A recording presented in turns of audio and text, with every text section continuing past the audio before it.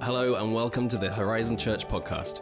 We exist to see lives transformed through Jesus and are located in the heart of Surrey, BC, Canada. To find out more, visit us at horizonchurch.ca. We hope this message blesses and inspires you. Well, amen. A very good morning to you all. Welcome to Horizon Church. Good morning, family, and also to Princeton family. We welcome you this morning, and anyone else who is watching later on during the day and in the course of the week. I just want to let you know that today's service is going to be a little longer because I cannot speak as quickly as Pastor Craig and Pastor Daniel. Just take a deep breath and relax, okay? All right. This morning, if I was to give a title to my message, I would say it's Miracle Worker, Promise Keeper. God is a miracle worker and a promise keeper. Already the Holy Spirit of God has been working and answering our prayers. He's been moving on our behalf. And it's a wonderful thing in the kingdom of God, because when you move on God's behalf, He moves on your behalf. That's why David killed the lion and the bear. That's how he could do it. Because as he was doing and going out and moving on God's behalf, suddenly God moved on his behalf and gave him the supernatural power and ability to get rid of the obstacle in his way. So, Sarah, it doesn't matter what's happening. It doesn't matter, Shane, that we are in a battle. There is rest in the midst of the battle. It's the truth, and that's how God operates. And so fret not, be not afraid. Your miracle worker and promise keeper is moving on your behalf. Therefore, Luke, what do we have to do?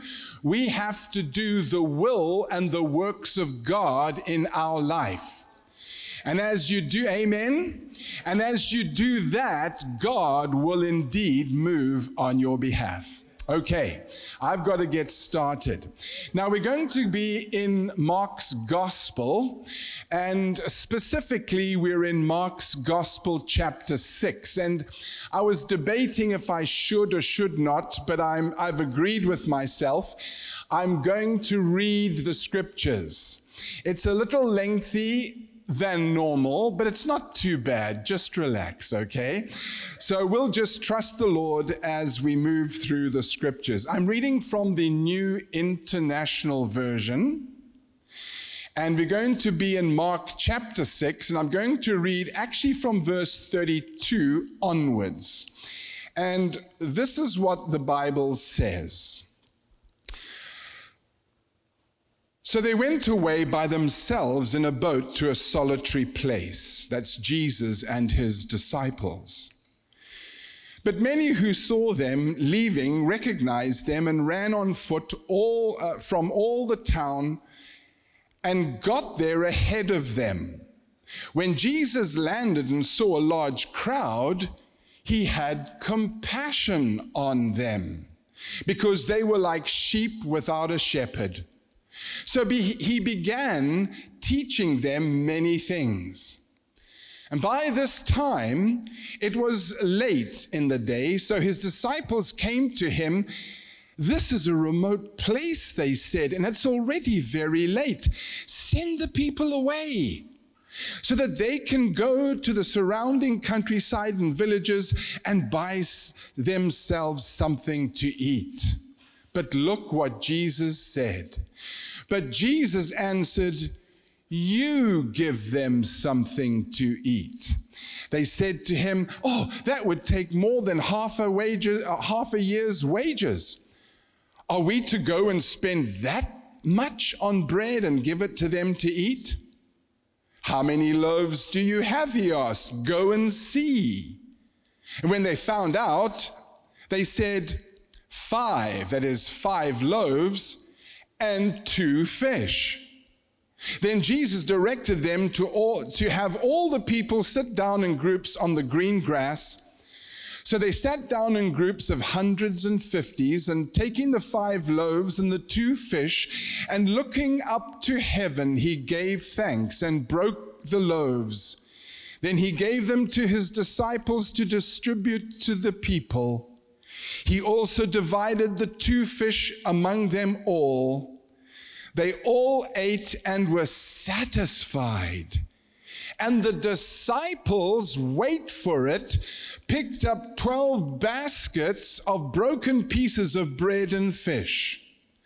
The number of the men who had eaten was 5,000. Verse 45, immediately Jesus made his disciples get into the boat and go on ahead of him to Bethsaida, which is house of fish, while he dismissed the crowd. After leaving them, he went up onto the mountainside to pray. Later that night, the boat was in the middle of the lake, and he was alone on land. He saw the disciples straining at the oars because the wind was against them. And shortly before dawn, he went out to them, walking on the lake, walking on water.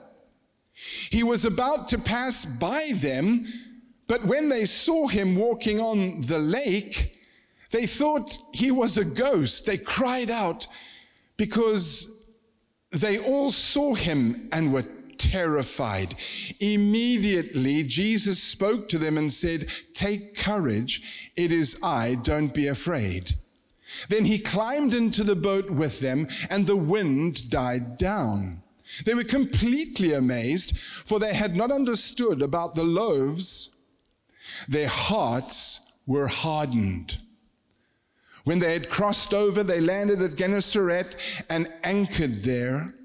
As soon as they got out of the boat, people recognized Jesus. They ran throughout the whole region and carried the sick on mats to wherever they heard he was. And wherever he went into the village towns or countryside, they placed the sick in the marketplace. They begged him to let them touch even the edge of his cloak, and all who touched it were healed. Father, thank you for your word, because it's life and health to us. Would you continue to speak to our hearts? You have already, and would you continue to minister to us in the precious name of Jesus. Miracle worker, promise keeper. I have an announcement to make. I believe in miracles. I believe in a supernatural, powerful, healing God. And I say that because God supernaturally healed me. Believe it or not, I was a soldier once for 3 years, and I was in a war. It was a terrible thing. And we were deployed into one particular area, and it was a mountainous area. It was the eastern side of our country, and we had 90-pound packs on our backs because we get deployed for 7 days. And you had to do certain things, and you moved out for 7 days, and then you came back and you refreshed yourself for a day, and so it went on for a 6-week period. And then after 6 weeks, you'd come home for 10 days R&R, and then you would refresh yourself in retraining to get all the beer out of the guys, to make their heads clear and think again. And that was my life cycle for 3 years. And in this particular instance, we were working very hard physically, and I got a hernia. I was in absolute agony. So I had to radio to base. They had to come and get me. I could hardly move. I was in absolute agony. I swelled all the way out, and I went back to base camp. They then took me to an area where I got into an ambulance, and I went to the closest city where there just happened to be a specialist visiting that hospital that day, and he examined me and he said, "Oh my word, you have a hernia," and he gave me a name this long. And he said, "I'm going to write you a letter." This is a specialist, and I'm going to order an ambulance for you right now. You've got to go to the capital city, and you have to have an operation immediately. So it was a 4.5 to 5 hour drive to the capital from where I was. And on the way, I thought, "Lord, I'm your child." I was a Christian then. "I'm your child. Lord, I want to pray for myself. And so I don't want an operation." And I laid my hand on my side and I prayed for healing in Jesus' name. Got to base hospital, Camp Hospital. The doctors all came around and examined me, and they said, "Okay, we'll be back later." So they came the following morning and they examined me and they said, "Interesting. We'll be back later." The third morning, doctors, plural, came to my bedside again and said to me, "There's absolutely nothing wrong with you.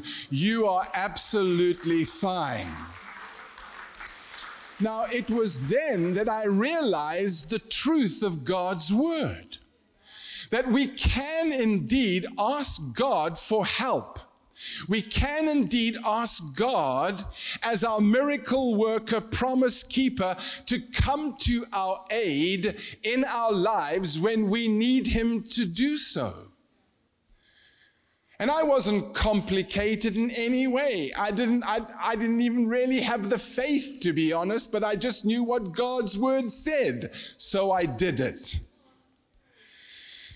And so as we come into Mark's gospel, we're going to actually have a look at 2 miracles.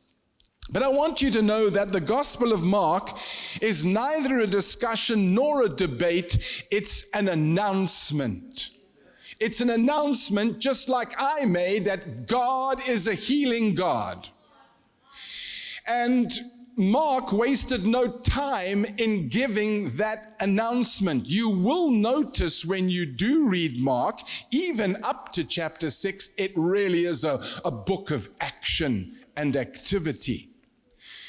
And we even find it in the very first chapter, the first verse in Mark, where this is the good news about Jesus, the Messiah, the Son of God. This is the good news about Jesus, the Messiah, the Son of God. And Mark was actually writing this book really for the Romans. And his theme was Jesus Christ, the servant. And if you were to pick one verse in the whole book of Mark, it's chapter 10 and verse 45, which says, "For even the Son of Man came not to be ministered unto, but to minister and to give his life for a ransom for many." You see, the Gospel of Mark is a very active book, and Mark describes Jesus as he busily moves from place to place to meet physical and spiritual needs of all kinds of people. One of Mark's favorite words is immediately. It's amazing. He only uses it 41 times. My English teacher would not have agreed with that when I was at school.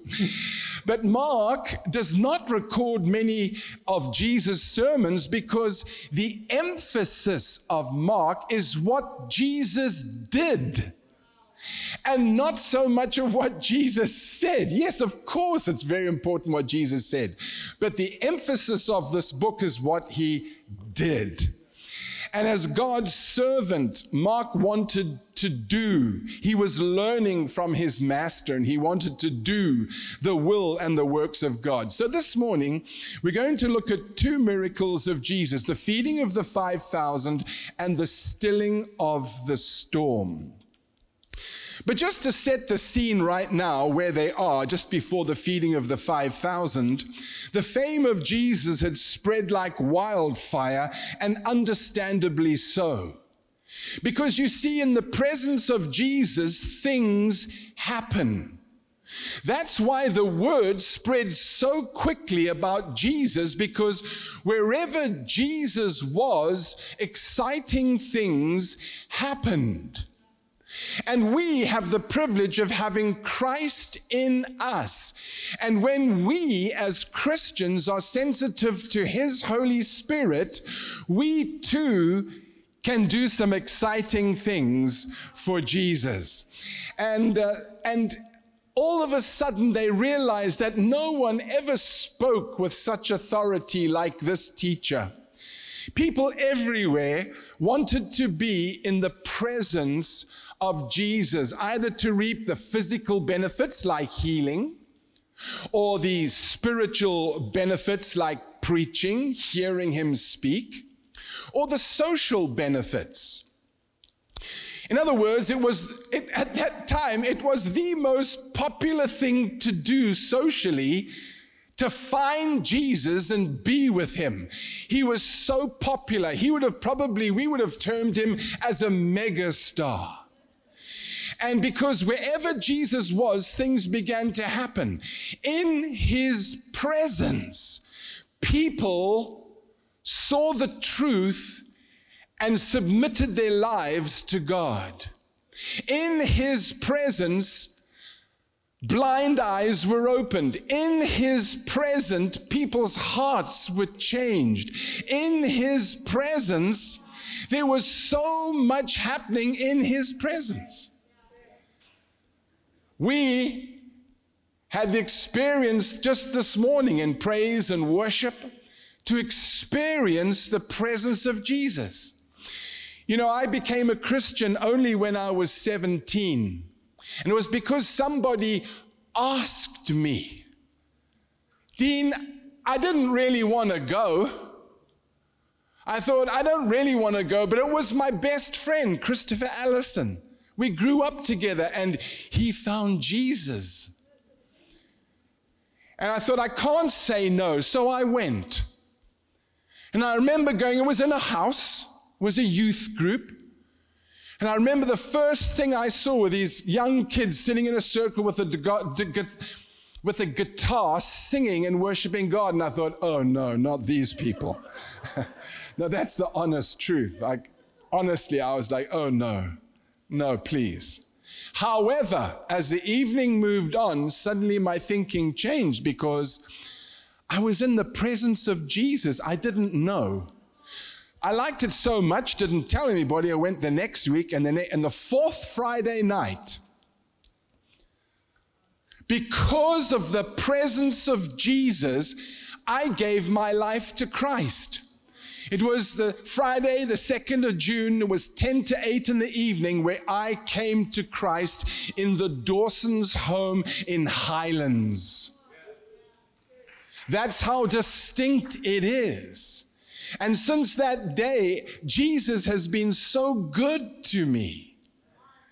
His presence. And so Jesus was tired physically and emotionally. He'd been on the go.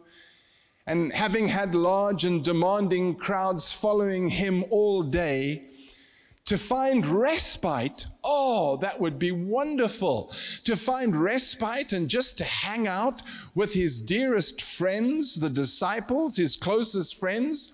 So he decided to go to the other side of Galilee and even up a mountain so they could have some time together. That didn't work. That didn't work at all because the crowd followed them up the mountain. But Jesus, being the compassionate Savior that He is, you know, He didn't try to hide. He didn't try to escape. Because of His love for the people, He began to make arrangements for the organized chaos that was about to ensue. So despite the interruptions of His plans, the Lord welcomed them, taught them the word, and healed those who were afflicted. And having experienced interruptions many times in my own life and ministry, I must confess I marvel at the patience and the grace and the love of Jesus. What a wonderful example to have. Jesus. The love of Jesus is so real. Just when and maybe just like you, when you surrendered your life to Christ, His love just poured all over you. And you began to see things in a different light. The love of Jesus is so real. Jesus loved the people. Jesus loved the people. I cannot love the people. You cannot love the people. It has to be Jesus in you to love the people. Are you with me? You see, God gives us His supernatural love to love the people. Now, I know you can see the feeding of 5,000 on the screen, or shortly will do. I'm getting there. We're almost there. But what I see in Jesus is His love and His concern for people. Remember, my wife and I, we had just been in the ministry just 3 years, and I had it with people. Have you ever had it with people, or is it just me? I confess to you, I was struggling. I was really struggling. 3 years, only 3 years in ministry. I was ready to quit. I said to my wife, honey, I'm going to go back. I think I'll probably go back to Standard Chartered Bank and continue my banking career. And I took some time off, just a week. And my wife's sister said, why don't you come with me? There's a cattle sale. They're selling bulls, Hereford bulls. We say Hereford, you say Hereford. Doesn't matter. And I went to this cattle sale, the sale of the year. And I was irritated. I was frustrated. It's all the people's fault, right? Never your fault. That's the people's fault. I was in bad shape. And I remember standing like this, leaning against a post, and I was looking at all the beautiful cattle, the Hereford bulls, these magnificent beasts. If you don't know what a Hereford looks like, Google it after the service. After the service. And I was there, and I saw all these magnificent vehicles. I like cars, and there was even a Rolls Royce parked out there. This was the sale, right? And this beautiful home just on my side here. And I said something that I shouldn't have because I was coveting what I saw. And I said, oh Lord, on the post, what it must be like to have money. Now, there's nothing wrong in having money, but I'll say it again. I was sinning. I was coveting what I saw. And as I said that, it was like someone poured a bucket of water all over me, and the Spirit of God said to me, Michael, my son, what did you say? He says, you see those bulls, they'll die. Do you see those cars? They'll rust. Do you see that house? It will crumble. He said, my son, I have not called you to build temporal things upon this earth. I have called you to build eternal values in people. And for some of us in the audience, you'll understand, as God was speaking to that way, He disciplined me. Some of you may understand what this is. And He disciplined me. Why? Because He loved me. And then He asks a silly question, so I thought. He said to me, Michael, my son, do you love the people? What a question!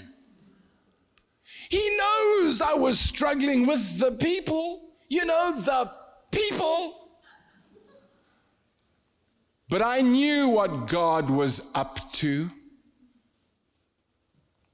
He said, son, do you love the people? I couldn't say yes. Eric, I tried to say yes right there and then. I couldn't do it. It was about 3 weeks later when the Spirit of God was just ministering to me. I said, yes, Lord, I love, I agape, I supernaturally, God, love the people. It changed my entire life. It changed my entire ministry. It changed this guy. People could hardly recognize who I was. The old man suddenly died, and God resurrected a new man. This guy who could actually love people and not be so snarly and obnoxious and proud. I was terrible. Oh yeah, but that's what Jesus does. And so the feeding of the 5,000, Jesus has compassion on the people. Woo. The feeding of the 5,000, Jesus sent, the Bible says in verse 33, Jesus sent the 12 apostles out to minister because he had compassion on the needy multitudes. You know, my wife and I, we worked with the poor in Zimbabwe. We loved it. It was so exciting. And whenever we got someone I could take out and show them what the Lord was doing in the ministry and everything, they'd go out and some people would say, oh, gross. Oh, man, what a dirty place. Oh, this is terrible. It smells here. I'm not going to work with that guy. He hasn't seen through the eyes of Jesus yet. But when someone's, we can build a house there. Oh, we can help them improve this. And, I want to invest in your nursery school. I want to invest in your young adults. I say, we would love, because they saw through the eyes of Jesus. Why? Because Jesus' love and compassion moved them. The needy multitude came to him. The needy multitude came to them. And you know what the disciples did? They wanted to send them away. It's hilarious. I mean, Jesus gets the multitudes to come to them, and they wanted to send them away. You see, as yet, they had not learned to look at life through the eyes of the Master. You've got to see your issue right now through the eyes of Jesus. You've got to see your challenge right now through the eyes of Jesus. You've got to see that person maybe you're struggling with through the eyes of Jesus. Listen, God gives us the ability to do that. He has given His gift of life to us and love to us in order to do that. You see, to the disciples, the crowds were the problem. The crowd was the problem. In fact, the crowd was even a nuisance because they were breaking up their little holy huddle. But to Jesus, they were sheep without a shepherd. Sheep without a shepherd. The disciples, they came up with 2 suggestions. As far as the disciples were concerned, by the way, they were in the wrong place at the wrong time and nothing could be done. And they came up with 2 suggestions to solve the problem. Either what we can do is we can send the people away to find their own food, or we can raise enough money to buy a bit of bread for everybody. It's hilarious. Now, Jesus looked at the situation not as a problem. And that's what we've got to learn to do. If you're looking at your issue and your situation, see it through the eyes of Jesus. Jesus looked at the situation not as a problem, but as an opportunity to step out in faith and trust his Father and glorify his name. That's what he did. And acting on the basis of human wisdom, Jesus' disciples saw the problem, but not the potential. You see, my friend, as you face your issues, as I face mine, the first step isn't to measure our resources, but to determine God's will and trust Him to meet the need. And so it was Andrew, the disciple Andrew. He found a little boy and he had a little lunch. And he borrowed that lunch and they all put it together and they came up with 5 barley loaves and 2 fishes. John 6 verses 8 and 9. And the Lord Jesus sat the people down in an organized manner in the hundreds and fifties. And Jesus took that little lunch and he blessed it. Father, would you bless this lunch? He broke it and he gave it to his disciples to distribute to the hungry people. You see, the miracle took place in his hands. The miracle took place in Jesus' hands, not theirs. And for whatever we give to him, he can bless and multiply, right? Yeah. So we're not manufacturers. No, we're distributors. What God gives to us, we distribute and share with others. Now that takes faith. Because you might not have much, and because God has blessed you with this, wow, you want to keep it. But then suddenly God says, I want you to bless John over there. And so you're obedient to God, you do what God says, you bless John, and guess what? God just fills the purse up again. We are distributors of his glory, distributors of his love, distributors of his joy.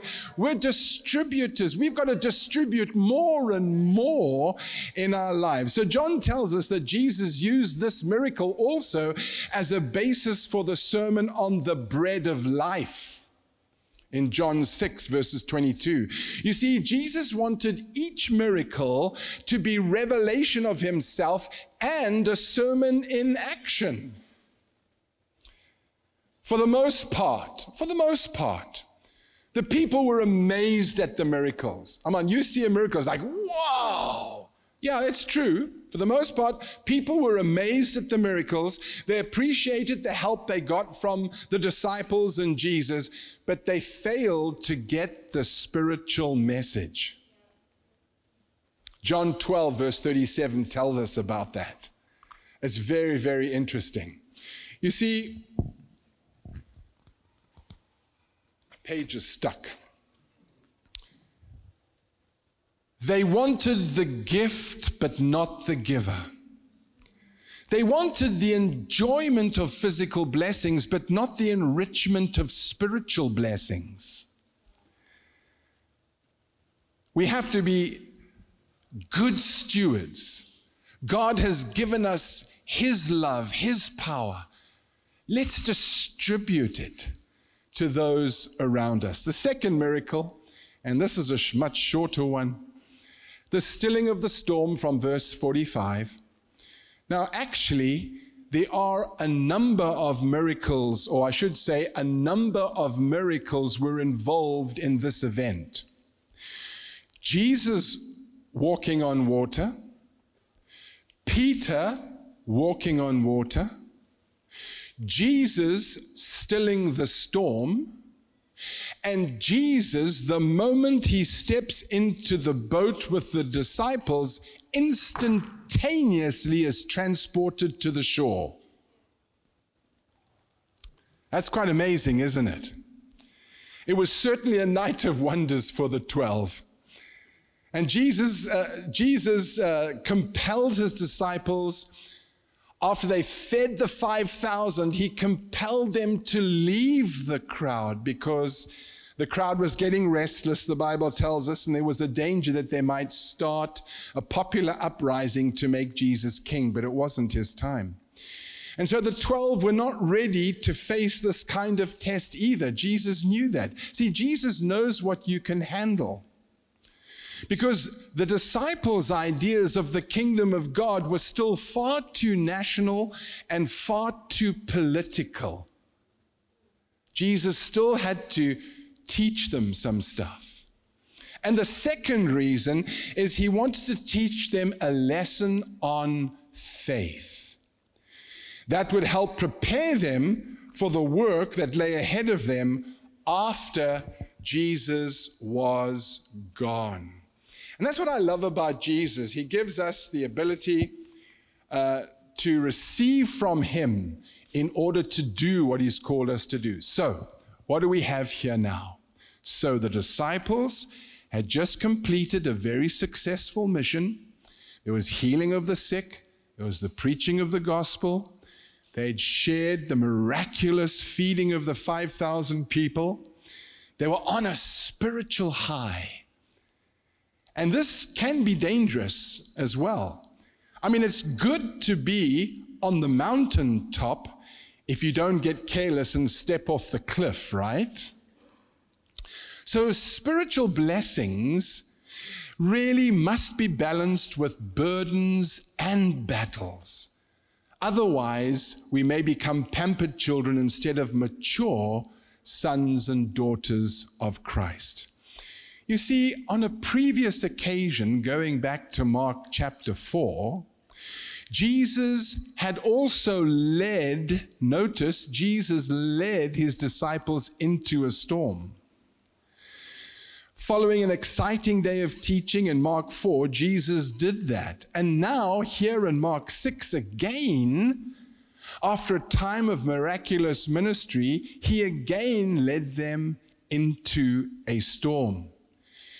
And what's very interesting, even when you go to the book of Acts, Acts chapter 4, in the first 4 verses, it's interesting to know that there was another kind of storm. The storm of official persecution began. Guess when it began? It began after they had won the 5,000 to Christ. And just because they were doing good and people were being healed, they got arrested and they were thrown into prison. So perhaps when they were in confinement in the prison, the apostles then remembered and recalled the storm that followed the feeding of the 5,000, and they must have been encouraged. They must have encouraged themselves with the assurance that Jesus would come to them and see them through.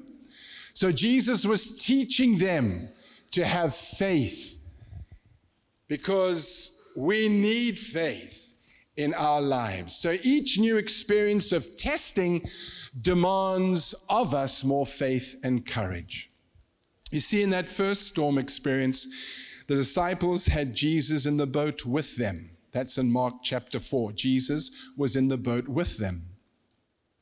But in this experience, in Mark 6, they were alone in the boat. Well, where was Jesus? Do you feel alone sometimes? You say, where is God?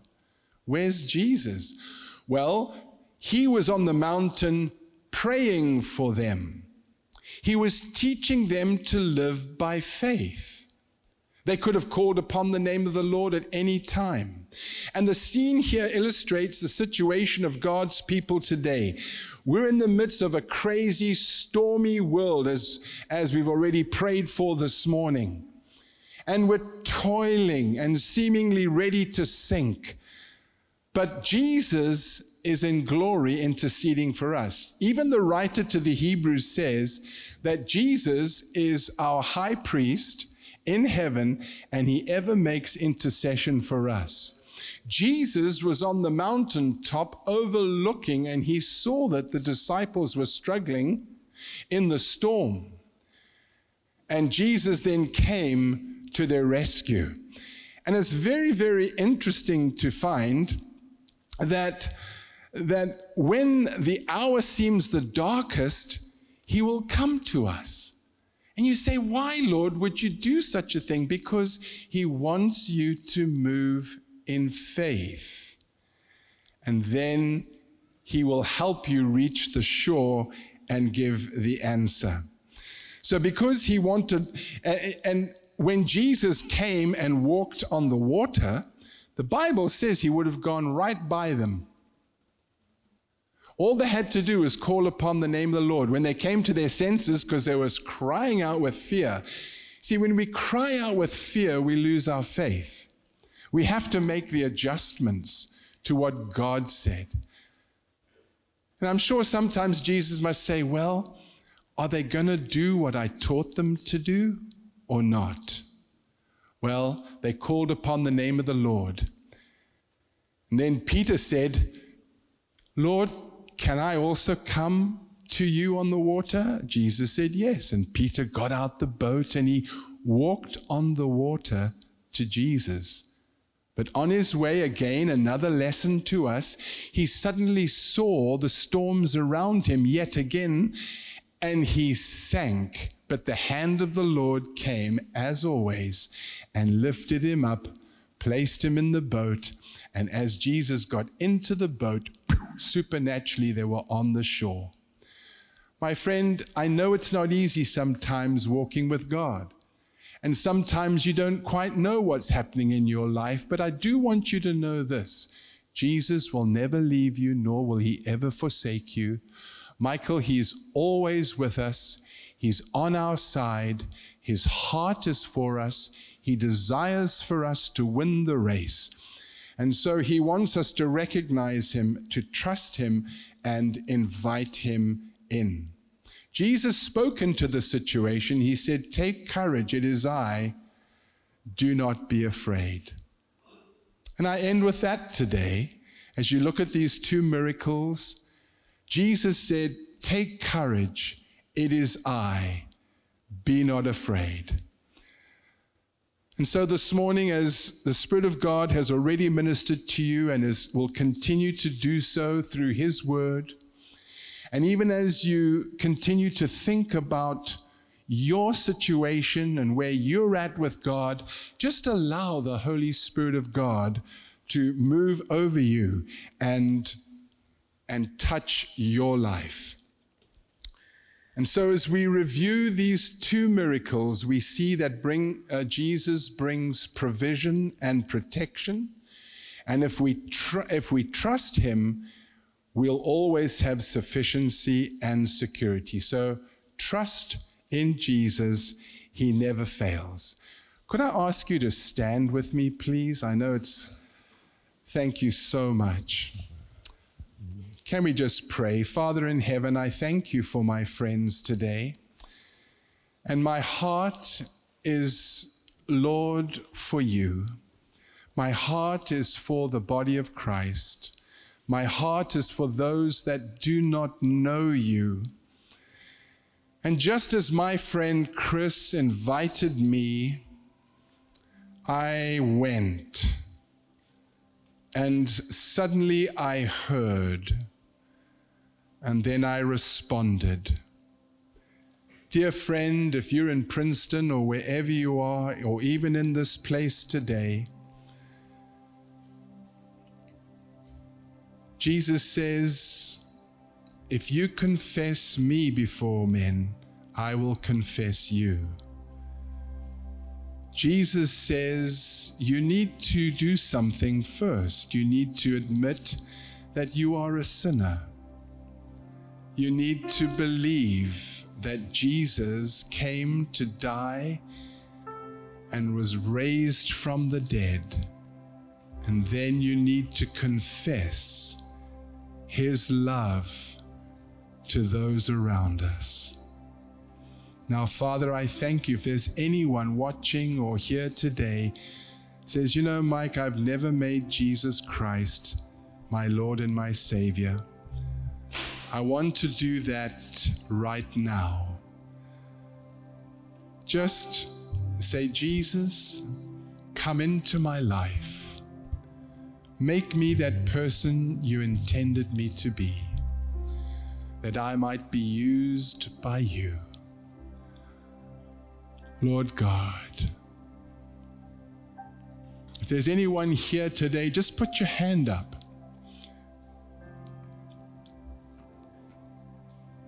Thank you, Lord. Thank you, Lord. Father, I thank you for my friends. I thank you for your word. And we ask your continued grace and love to abide over our lives today. In Jesus' name, amen. Now, there's just two things I would like you to do.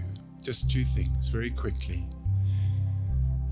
Some of you need a fresh touch from Jesus in his love. All you have to do is, Lord Jesus, here I am. I'm your child. Lord, would you come and would you fill me with your agape love so that I can enter into another dimension of love, so that when I see through spiritual eyes. I want you just to hold your hands out and open your heart and just talk to Jesus right now and say, Lord, I ask you now, I cannot love people. I need your help.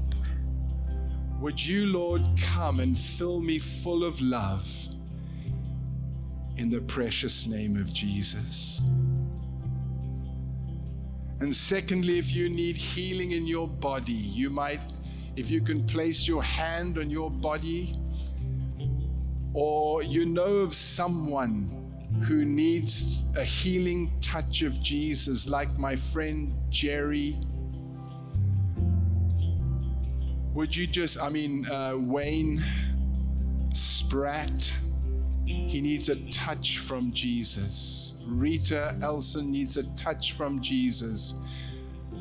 But do yourself first and say, Lord, I have an issue in my body. Would you just touch me? Put your hand on that. And now, Father, in the name of Jesus, according to your word, we receive your healing touch. Would you do your work in Jesus' name? We hope you enjoyed this message from Horizon Church. To find your next step, visit horizonfam.ca.